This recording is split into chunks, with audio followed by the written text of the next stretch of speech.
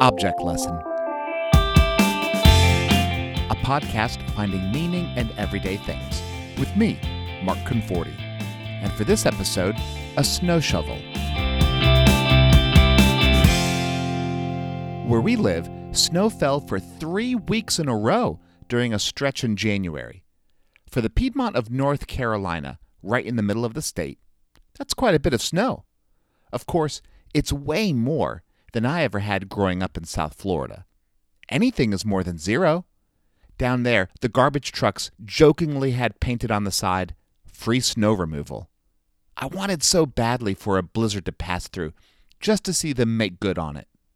But really, during those growing up years, I always dreamed of sledding and making a snowman.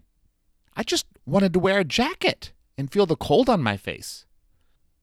Living in North Carolina, of course, I hear all of the Floridian jokes, and they're mostly well-earned, I suppose. Several years ago, I tried shoveling snow for the first time, only I was using the kind of shovel designed for digging holes. It had a heavy wooden handle with a rounded metal blade at the end.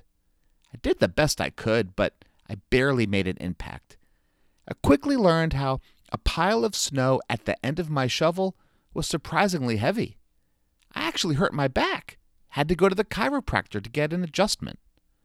My amazing wife, who grew up in the mountains with lots of snow every winter, she said, "We just need the right kind of shovel."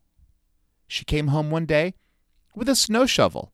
Brilliant me, I said, "No, that's okay. Springtime is just about here and we won't be needing that. Let's take it back to the store and use that money some other way."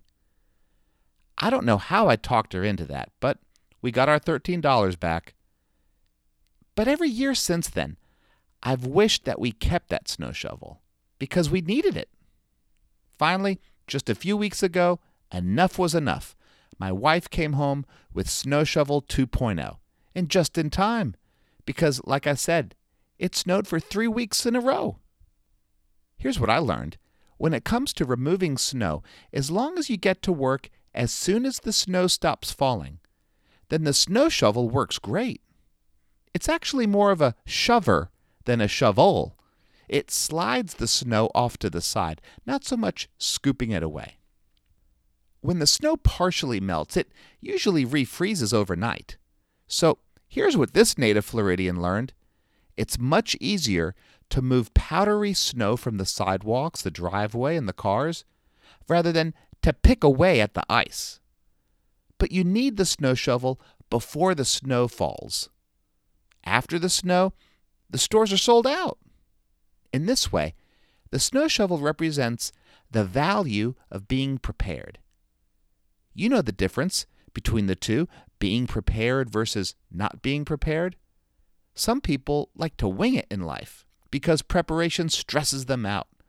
They claim to find a new energy that kicks them into gear. Preparation, they claim, would melt that energy away. Perhaps. That may very well be the case for some people in a limited number of scenarios. Life brings us so many moments, however, when even a modest amount of preparation is helpful. Want to bake those chocolate chip cookies? It would have helped if you had prepared by stocking your kitchen pantry. Want to go on a last-second road trip?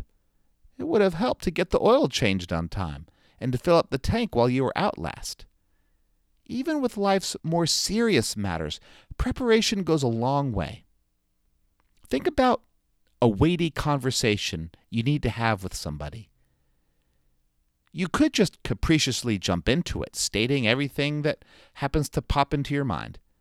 But you would run the risk of being rash, letting your emotions get the best of you. Instead, imagine if you took some time to consider the other person, to prepare yourself for listening well, and yes, to gain better clarity of what you want to say.